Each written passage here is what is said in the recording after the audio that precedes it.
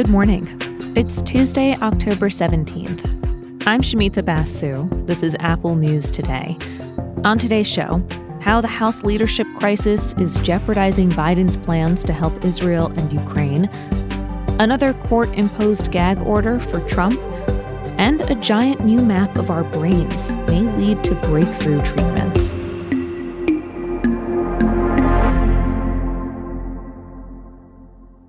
But first, millions of people in Gaza are running out of food and water. Dozens of trucks carrying aid are backed up in Egypt, waiting for Israel to allow humanitarian supplies into Gaza. Airstrikes continue to hit the area. All this while Israeli ground troops are prepared to invade, and Hamas is believed to be holding close to 200 hostages inside Gaza. Israeli Prime Minister Benjamin Netanyahu is facing global criticism and plenty of anger inside his own country. Noga Tarnopolsky reported from Jerusalem for New York Magazine on the internal political divisions there. Everybody holds this terror group, Hamas, responsible for the attack. A growing number of people are holding Netanyahu personally and his government responsible for bringing Israel to this place of such vulnerability where an attack like this could happen. People she spoke to were especially shocked that the military was caught so off guard by Hamas's attack. You have thousands of heartbroken citizens from the South who keep saying, where was the army? These are people who either their families were slaughtered or they themselves somehow survived, but they were stuck in bomb-proof shelters for like 14 hours before anyone came to help them. Israel has mandatory military service. Tarnopolsky points out this means the relationship between the people and the army is one of close understanding. Netanyahu's relationship with the military was deteriorating before Hamas attacked. Many reservists joined massive protests against his attempts to weaken the court system. As a result, the Netanyahu government basically declared war on the army. Every time a warning was issued by army officers, the government responded as if this was just politicized crap and didn't take the warning seriously. Army brigades were moved from guarding the nation's borders to guarding illegal settlements in the West Bank. So you have a sense now of Israelis kind of rising up and embracing the army and enraged against the government. Netanyahu has faced numerous threats to his power over his career, but Tarnopolsky says this longtime political survivor may not be around once the war is over.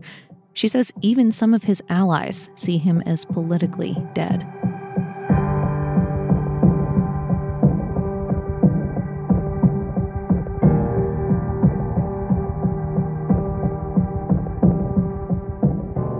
Netanyahu has recently had a frosty relationship with President Biden, but U.S. support for Israel goes back decades, and Biden will visit Israel tomorrow to underscore that. There are also thousands of U.S. troops on standby to travel to the region. They probably would set up in a neighboring country and not enter Israel. The Pentagon has already moved ships and aircraft in the region to signal its support. At the same time, Biden has signaled that funding for Ukraine remains a high priority too. Recently on 60 Minutes, he was asked whether the United States could help both allies at the same time. We're the United States of America, for God's sake. The most powerful nation in the history, not in the world, in the history of the world. The history of the world. We can take care of both of these and still maintain our overall international defense.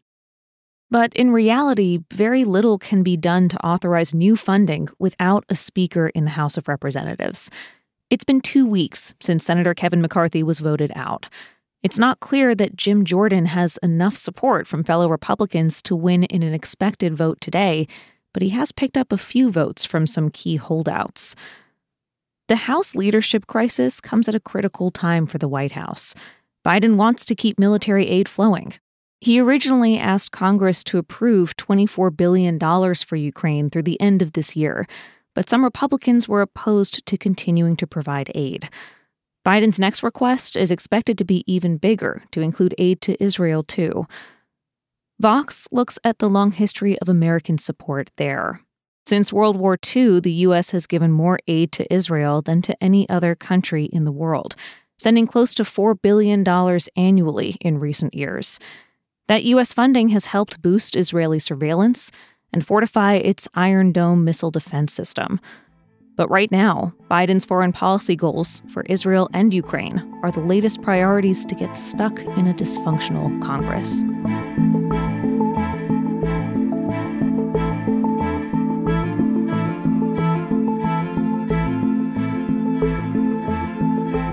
Now let's take a quick look at some other stories in the news.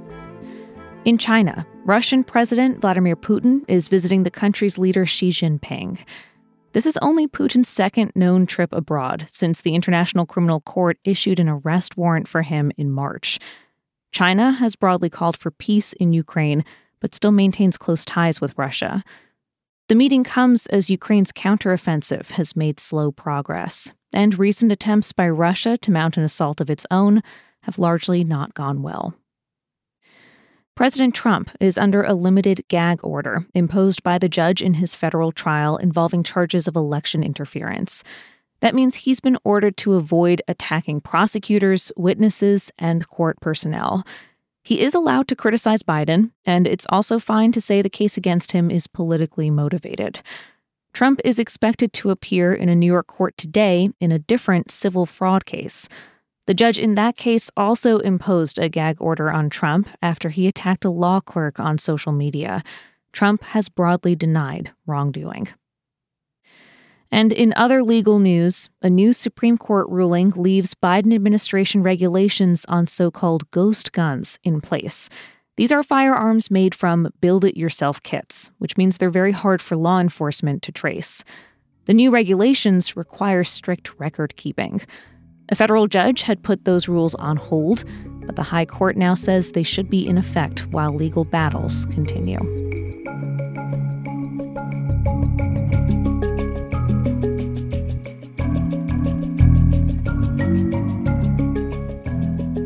And finally, a major breakthrough in science.